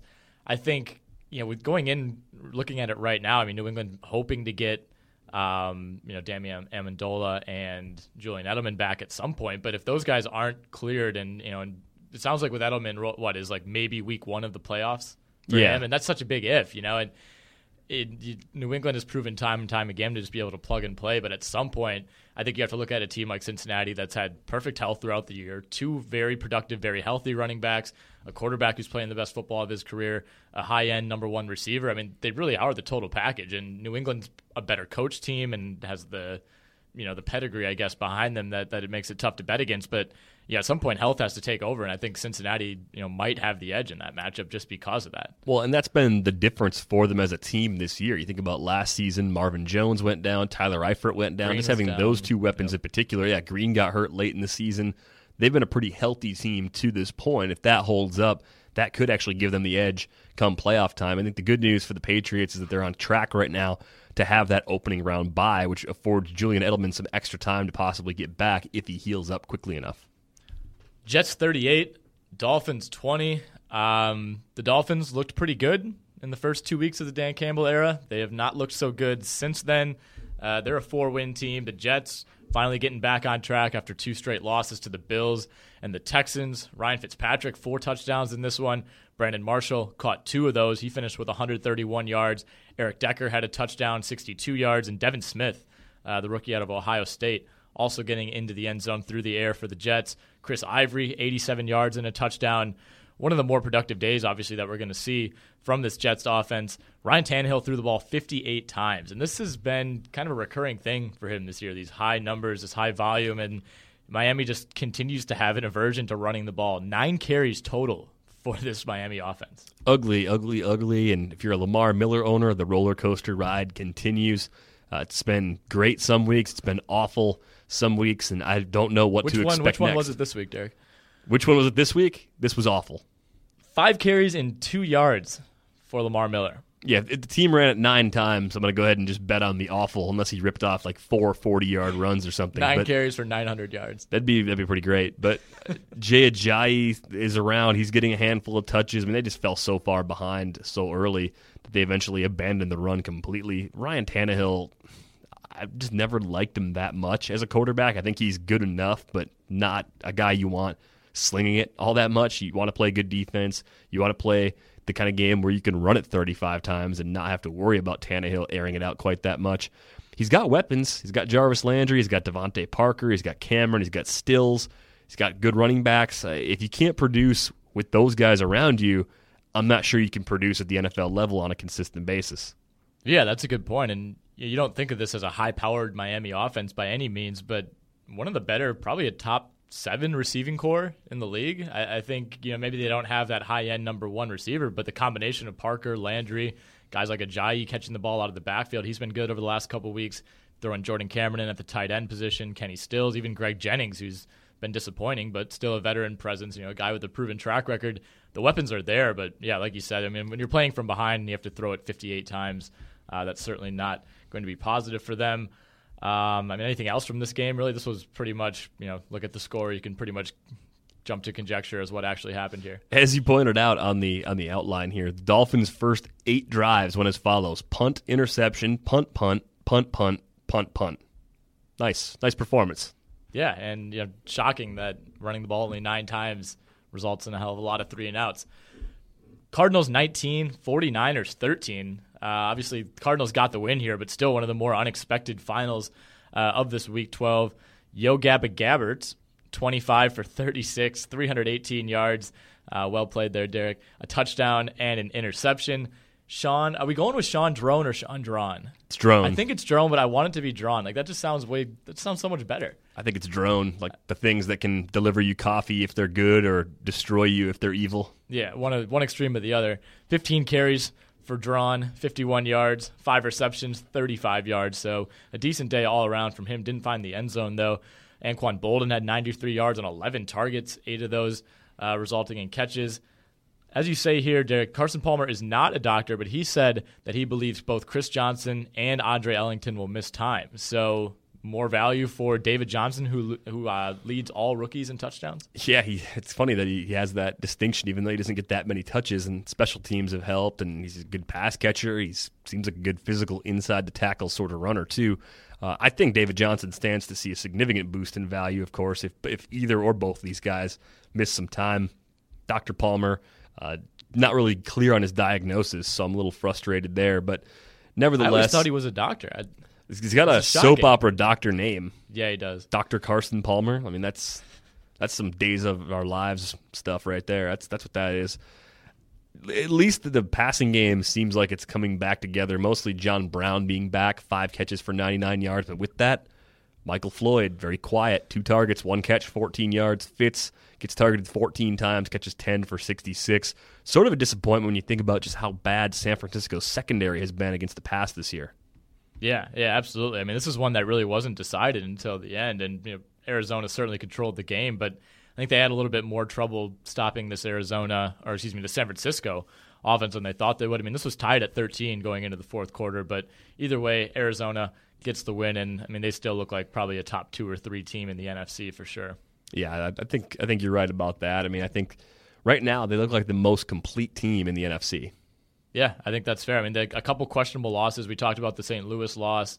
They fell to shorthanded Pittsburgh. I think that was one of Landry Jones's first starts back in week 4 or 5. But I mean, really ever since then, and able to come back and beat Seattle and beat Cincinnati. I think they're as legitimate a contender as just about anybody right now. Seahawks 39, Steelers 30. Not a must-win for Seattle, but pretty close to it. With the way things are shaping up in the NFC. Huge performances really all around. Russell Wilson had a huge game in this one, as did Marcus Wheaton, 201 yards on 9 catches and a touchdown. You also say he had a catch that was not really a catch, but by NFL rules, it wasn't a catch. Right. Please explain. He had a ball that on the field was called a catch, made a catch running out of bounds, and Pete Carroll challenged and actually had the catch overturned, even though it looked like he had complete control as he ran out of bounds, and then I think he fell after he went out of bounds, and that's the point where he maybe didn't have full control of the ball. So NFL catch rules are still pretty awesome.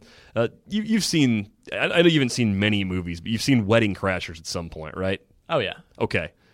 Big Ben is, you remember the scene where they're playing football in that movie? Yep. Big Ben is Vince Vaughn in that movie. Vince Vaughn just keeps getting killed by Sack Lodge like every single play. That's what Michael I see. Bennett, Sack Lodge? Yeah, Michael Bennett played the role of Sack Lodge this week. He's always getting destroyed. Like he is the largest quarterback I've ever seen who takes a beating on the field. Usually the guys that get hammered are like the Vicks and the RG3s, the smaller quarterbacks that hang in the pocket too long.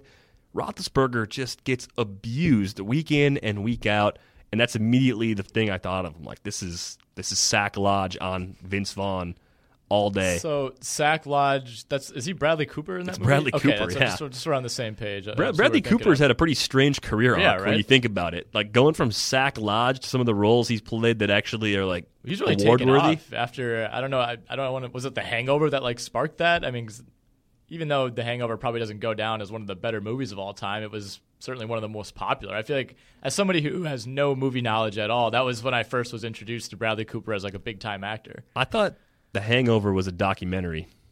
Is it not? Was that on 30 for 30? I just thought it was a documentary. I thought it was just a few guys going to Vegas. Like I thought it was like a real movie. Wait, for real?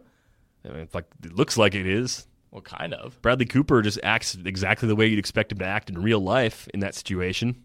Yeah, I suppose. I mean, I could maybe see that. Ken Jeong is a doctor in real life. What do you mean? He's an actor. Well, he was a doctor Right. in real life. Now he's a full-time actor, but he actually How great is that? You can just flip between those two not at all lucrative careers. Well, yeah, but you got to get naked and pop out of a trunk in a comedy first before you can You make gotta the earn your transition. stripes, It's just like that. You got to do that to You be a got doctor, to too. prove you're serious about being an actor to no longer be a doctor anymore. Yeah, exactly.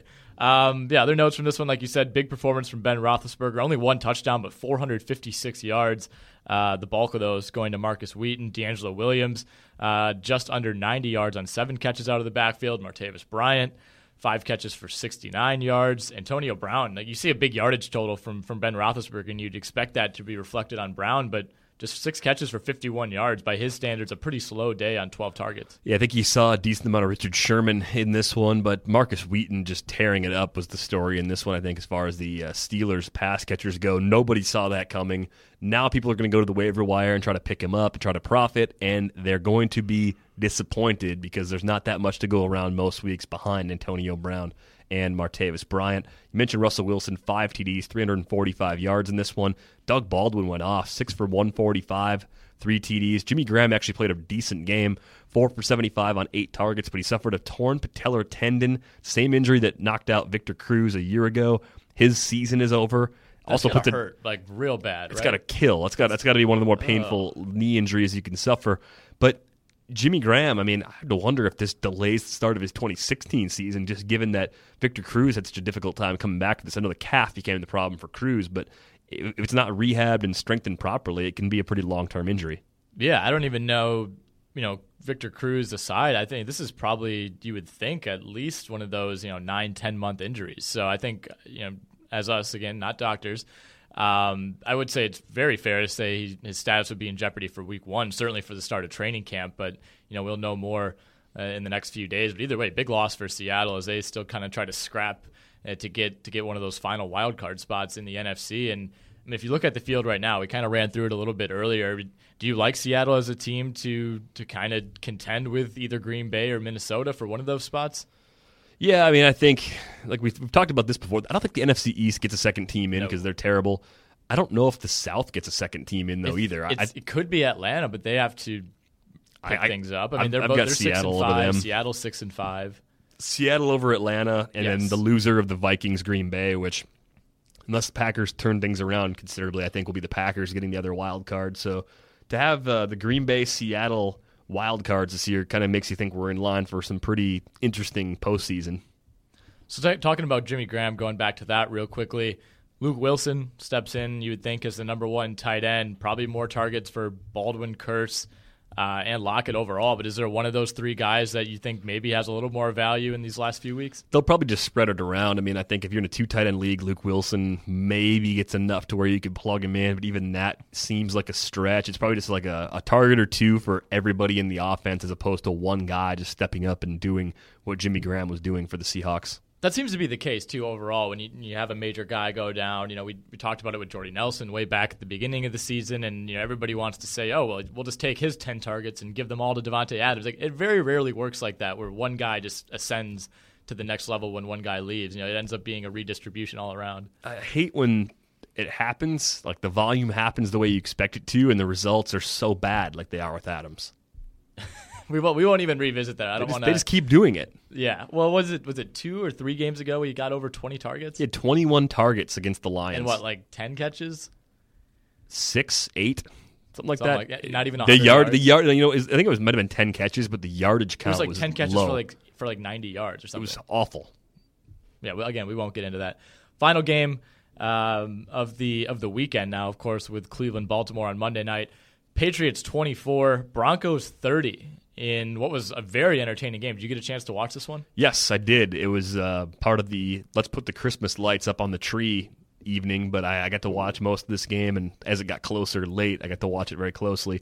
I was surprised that throughout this game, they couldn't get Demaryius Thomas to produce. I know New England has a good secondary, or at least a decent one, but 13 targets, 1 catch for Demaryius Thomas, I'm shocked that happened. Second player in NFL history to ever have that many targets and that few catches. Since the NFL started tracking targets in 1992. So I tried to just highlight the area next to where you wrote that down on the outline, hoping that in white text you had like the last player to do that, and it's not there. No, I can look it up very quickly. But no, it was somebody, I think it was from like 1996. I remember it not being a big name, at least to me. Although if you're getting 13 targets in a game, got to be a fairly big name. Got to be guess. something but useful, yeah. Nobody, from what I could find, this is using Pro Football Reference. From what I could find, no player had ever had 0 catches with at least 12 targets, I think it was. So wow. This is basically tied for like the worst ratio of catches to targets ever. Well, Davante Adams remains a prominent part of the Packers offense, and he will do everything in his power in Week 13 Think he's got his eye on to this? become the first player to receive 12 or more targets and to not catch a ball. All right, yeah, let me see if I can pull up here. So we're going to search fewer than 2 receptions, at least 12 targets. Again, not many guys have done this. Who was it? While Nick does that search, I mean, the amazing thing about Gronk, as we've learned more information today, he was carted off the field in the fourth quarter of this game with what looked like a really serious knee injury, and he may not even miss a game. They're saying he's got a knee strain. He's week to week. So even if he doesn't play in Week 13, he should be back hopefully before the fantasy playoffs, which is pretty surprising if you saw how much pain he appeared to be in when this injury happened. You know, the Broncos ran it really well last night. C.J. Anderson, 15 for 113, 2 TDs, including the game winner. Great interview after the game, too. I don't think I've ever seen anyone that happy. I didn't get to see the interview, but the amazing thing about C.J. Anderson, too, is that he's finally looking at the player over the last few weeks that people were expecting to get after spending a first-round pick on him back in August. Yeah, and that game-winning touchdown was impressive, too. A couple broken tackles, pretty lame effort by, I don't know who it was. The safety took a bad angle to him. Yeah, and I mean, he didn't even slow up. I mean, he didn't even change his course. He kind of just ran as if the safety wasn't even there and was able to get by him. Obviously, tough conditions out there. But going back to Demaryius Thomas, the only player with 13 targets and only 1 catch was Tony Martin of the Chargers against Tampa Bay in 1996. I do remember Tony Martin from my dad's fantasy football leagues way back in the day, but yeah, not a household name for a long period of time. And the only player with 0 catches with at least 12 targets in a game was the great Carl Pickens for Cincinnati back in 1993. You know why that happened? Is because all 12 of those targets were from like 50 yards away. What did they do? This is obviously quite before my time. Did they just whip it down there every time? Yeah, if you go on YouTube and watch a Carl Pickens highlight montage, it'll be Jeff Blake just throwing the ball as hard and far as he possibly can downfield, and Pickens is trying to run behind everybody to go catch it. So in this game, looking at the box score, it looked like there were 2 quarterbacks going for Cincinnati in this game. David Klingler. Yeah, David Klingler. Houston? People were really excited about David Klingler when he was coming out, and it didn't work out. Wasn't he kind of like a Colt Brennan type of guy? Like yeah, he had some crazy college Graham stats. Harrell, yeah. And Jay Schroeder. Yeah, Jay Schroeder was a Raiders quarterback for a little while. Yeah, both look to be pretty ineffective in this game, so I guess that goes to explain it. But either way, I mean, looking at the context of this, a historically, I don't know. I mean, was it a bad performance by Demaryius Thomas, or was it just a mixture of Osweiler not getting him the ball? I mean, there were certainly a few drops from Thomas, that's for sure, and the conditions obviously weren't ideal to be seeing that many targets with the wind that was there and the snow, but still an interesting line from a guy you would never expect to have that kind of line. It seems like a kind of a perfect storm. I mean, no pun intended. Just the crap dealing with the weather and just the drop passes, Osweiler being inexperienced, like all those things kind of coming together for Thomas to have a pretty to be fair, ugly his night. one catch was a big one. It was late in the game. It was a 30-some yarder down the sideline that ended up helping them get one of those scores. But yeah, still just an odd tidbit, I guess, from a huge win. And it looked like New England was going to do just the typical Patriots way of, it looked like Denver was going to win this game, and then the perfect Tom Brady late game drive, get into field goal range. Gostkowski has no problem kicking a long field goal. Yeah, he hammered that. No doubt. As soon as it came off the foot, right down the middle of the uprights, snow, wind, doesn't matter. And it was kind of shockingly quick how quickly it was over in overtime. That long run, and then that was that. There goes the win streak. Well, yeah, Brady wanted a holding or maybe a pass interference penalty on that opening drive. I think he may have been right to be upset about the lack of a call. Yeah, that probably should have. Yeah, that should have probably been pass interference. They also got almost burned on the call where there's an injury. Denver had an injury. It was on the last New England drive where they were down 3. Yeah, the excess timeout. I think a defensive tackle. Basically, I think Denver was out of timeouts at that point, so it was kind of an official timeout to get him off the field, and they ran the clock. while New England was still, getting set. And that was correct, right? So that actually was right. They came back in overtime. Al Michaels made a point to talk about it more on the X. It seemed like it was wrong. Everybody thought it was screwed up. Because it wasn't a regular timeout, it was an excess timeout, and they called it that when they explained what it was. I think the problem is the excess timeout is so rare that the players in the field don't know the clock rules for an excess timeout. I don't think the coaches did either. No. I mean, Belichick was the first one out there. And Belichick, to me, seems like a guy that knows if you're going to give all the coaches a rules exam, Belichick's probably going to do better on the rules exam than pretty much any other coach, so that he didn't know gives you an idea of just how obscure the excess timeout for the defense is. Because if it's an offensive player, there's a 10-second runoff. If it's a defensive player, they don't penalize the offense, but they also don't just stop the clock until the ball's snapped either. We have NFL Network on in the studio here, and they just showed Carson Palmer's attempted spike after his rushing touchdown yesterday. And basically, instead of, when Gronk spikes it, the ball just flies up. It basically went at like a 20-degree angle and just about clipped a photographer who was sitting about 5 feet in front of him, and then Palmer tripped and fell after. So Palmer is not a doctor, and he's not a Gronk either. No, not at all. But yeah, I mean, does the streak really mean that much, do you think, to New England? Do you think they wanted it? Sure. I mean, every team wants to actually go 16-0 and then run through the playoffs, win the Super Bowl. But at the same time, I don't think it was realistic to expect them to do it because of the number of injuries they had. They were going to eventually lose a game, I think, anyway. I think in the regular Carolina season. wants it. I think Carolina has a chip on their shoulder because they were, like we talked about earlier, they were underdogs going up against a 3-7 team as an undefeated team. That's crazy. Yeah, exactly. I think that's exactly the type of thing that can fuel those type of performances. I listened to, I'm sure you're familiar with Zach Lowe. He's an NBA writer, formerly of Grantland, I guess ESPN now. I'm not really sure exactly. He's kind of in between. But he had a podcast. He had Shane Battier on that I listened to over the weekend. And obviously we're doing a cross-sport reference. But Battier was on the Rockets when they won 22 games in a row. He was on the Heat when they won 27 games in a row. And basically Zach Lowe asked him, what is it like to be in that situation, when you get to 15, 16 games in a row? And, that's probably the NFL equivalent of maybe starting 9-0 or whatever it might be. And Battier said it was interesting. He said on both situations, they never talked about it. The coaches, acted like it wasn't happening. The players, you're aware of it, but you're never saying, he said they never got together and said, hey, let's do this. It was just kind of a game-by-game thing. So it made me wonder, do certain teams, it probably depends on the leadership on those teams, but I think it's different in basketball than it is in football, though, because it's 82 games. You know you're not going to win all 82. Well, that's the thing. You just know, like a 72-10 season is historically the best winning season ever, right? And the Warriors have a shot at that this year, so I think that's really fascinating. But if you win 20 in a row in the NBA, you're like, well, we know we're going to lose eventually. We just don't know when, and you don't think about it. That's true. Yeah, there's not the prospect of an undefeated season necessarily. I mean, that's something that'll never obviously happen. It won't happen. Yeah. Yeah, I don't know. That is a good point. I just thought it was interesting. I think hypothetically, I think it would be an added incentive. I don't think there's anything wrong with saying, yeah, let's try to do this. Let's try to go 16-0. I feel like there's this unwritten rule that you might jinx it if you talk about it. Like a no hitter. Probably. I think teams also would play with just an extreme amount of confidence in a winning streak like that. At a certain point, you're just like, yeah, whatever we do, it's going to work. Or if we're down 7 with 5 minutes to go, we're still going to win by 7. We're just going to get it done no matter what because we've been getting it done for the last several weeks. You just have that specter over you that at some point it's going to end, and then that pressure builds with every single win, and you just know it. We're not going to win every game forever. Is this the one? And then you hear people say oh, but thank God the Packers lost in week 9 or whatever it was, just so they could get that loss out of the way. And people talk about the Kansas City loss, 2012. Yeah, the people that say that, how many things do you think they've won in their lifetime?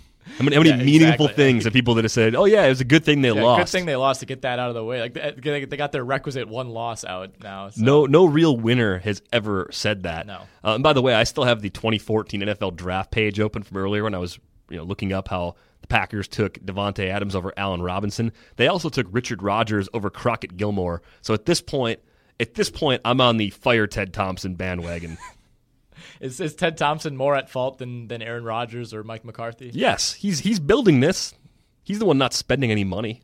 All right, my last Packers-related question, and we can wrap this up, is there's all the talk that Mike McCarthy should take the play calling back. Does that have any legitimacy to you? Because, what was it, 8 months ago, people were clamoring for the other way around, for McCarthy to give it up. Now we want him to take it back? I don't really understand what the big difference is. I think Tom Clements is calling the same plays that McCarthy would call. I don't think the lack of creativity in the offense is a result of Clements being the play caller. I think it's a result of not having a lot of personnel out there and having some limitations that way. So to me, it doesn't matter. If it makes people happy, then who knows? Maybe they'll try it. But it's so funny how people flip-flop so quickly on something like this. Yeah, the one thing that stands out to me, and I don't have the numbers in front of me, I know Green Bay hasn't been great on third down, but it seems like when they get into those between 3rd and 1 and 3rd and 5 situations, they always seem to make the wrong call. It's easy as a fan to look back and use hindsight and say, oh, they should have ran it there, they should have thrown it there. Like, they always seem to choose wrong. When you 3rd and 2, I'm usually a fan of run the ball, especially when you have a guy like Eddie Lacy. But it seems like when they try that, they get blown up. When they try to throw it, something breaks down and Rodgers ends up going deep and it's incomplete or something like that. It just seems like those are the type of situations, the in-between decisions that good teams get right. I think Green Bay has struggled in those situations. The same people, just thinking back to the people who never win anything and say it's a good thing they lost, those people are the ones that think that Aaron Rodgers needs to be more aggressive. They're like, oh, he needs to throw more interceptions. Like, what do you mean he needs to throw more interceptions? Are you kidding me? That's basically saying he needs to provide his receivers with more 50-50 balls. What receiver do you want on the Packers right now in that situation? Yeah, I want Allen Robinson on 50-50 balls. Oh wait, they took Devontae Adams ahead of him. I can't believe this. People are lauding the Jaguars for a pick and lamenting the Packers. I would trade GMs with the Jags right now. No questions asked. No questions asked. No questions asked. Are you reading the JS Comments account? Yeah, I am. I don't know. I don't know about that. I will say the Jaguars have done a decent job of retooling the last couple of years, but they're still years away from anywhere the Packers have sniffed the last 6 or 7 years. My mind is blown about the Adams over Allen Robinson thing. I didn't realize that happened until I just looked it up today. That wasn't considered a bad pick until like 2 weeks ago, though. Adams? Was it? Adams wasn't considered a bad pick until now, only because the Packers took him. If any other team had taken Devontae Adams, most people analyze the draft and like, really? Why? Like, why now? But because Thompson has gotten it right so many times. Oh, they must see something. Right, with guys like Cobb and Jordy Nelson, who were good players in college and got a little overlooked because of where they played, I think, at Kansas State and Kentucky, respectively. I think that, and Greg Jennings too, that bought a lot of buffer. And in all seriousness, I wouldn't trade Ted Thompson away for a different GM. He's actually a good GM, but the 2014 draft, I mean, a couple of those picks look pretty bad given their needs right now and given how guys taken a few picks later have produced so much more than the guys they ended up going with. So let's say that this season continues as is. Maybe they sneak into the playoffs and they lose in the first round or they lose in the second round. Either way, they don't end up winning the Super Bowl or they don't make the Super Bowl, which would be most likely considered a disappointment considering where the expectations were at the beginning of the year. Is Ted Thompson more aggressive in free agency? Maybe. I think with Thompson, it's just a matter of the right player becoming available. If a Joe Thomas-type player became available, that's a franchise-changing free agent, but very, very infrequently do players like that become available. That's true. I just meant specifically at the receiver spot. Oh, and receivers? I guess it's different because Nelson will be back too. So you're expecting a healthy Nelson back. You don't necessarily have an open spot or anything like that. I'm trying to think what receivers are going to be free agents this offseason. It's weird. It's not like the NBA where the hype train starts up at the beginning of the year and it's almost all culminating in free agency. With the NFL, you can follow the league closely and still have to check and. It's because the contracts aren't guaranteed, so They can just end whatever teams decide they want to end them. And that's really the bigger part of it. All right, that should probably do it, I would say. Kind of a marathon Monday pod, but I guess this is what happens now that we don't have bye weeks. We got a few extra games. We got Thanksgiving to talk about. And a flat tire situation to go deal with mid-recording. I got a case of the Goose Island Bourbon County Stout, though, while I was out. While I was waiting for the guy to come change the tire and put the spare on and all that, went inside the coffee shop to get my lunch because I'm sitting there hungry, I wanted to eat something. Walked back to the corner, and they had a few cases of the Bourbon County Stout from Goose Island, which most places will limit you to one bottle per customer. They let me buy a whole case. From the coffee shop? Yeah, from the coffee shop. People must not have known they had it, which is fantastic because it came out on Friday. It's usually sold out by Saturday everywhere you go. Oh, really? They just have like a finite amount, and once they're gone, they're gone? Crazy demand for it, yep. Well, congratulations. It made my day. It was the best flat tire ever. Did you have a couple while you were changing the tire? I would have if I had to change the tire. If I had to change the tire myself, I would have drank at least 3 of them.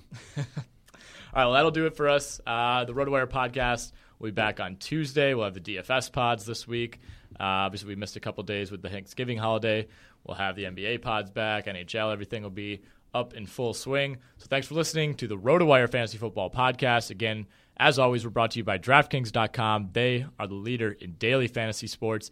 You can use the promo code RotoWire when you deposit on DraftKings, and that'll get you a free contest entry today.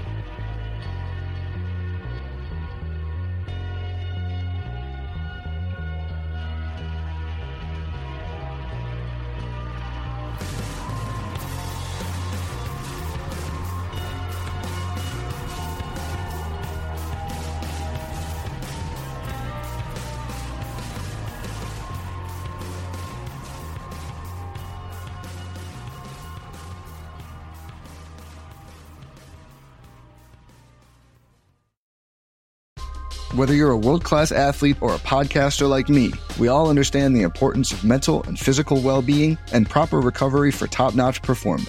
That's why I'm excited that Unified Healing is sponsoring this podcast. Unified Healing is a new and super innovative global network of wellness centers powered by Energy Enhancement System, or EE System. If you haven't heard of the EE System, you'll want to listen up. This technology promotes wellness, deep relaxation, purification, and rejuvenation. In hundreds of locations across the globe, access to a center is easy and affordable. Interested in experiencing the EE System technology for yourself? Go to unifiedhealing.com/bluewire to learn more and find a center near you. That's unifydhealing.com/bluewire. No material or testimonials on the Unified Healing website are intended to be viewed as medical advice or a substitute for professional medical advice, diagnosis, or treatment. Always seek the advice of your physician or other qualified healthcare provider with any questions you may have regarding a medical condition or treatment and before undertaking a new healthcare regimen, including EE System.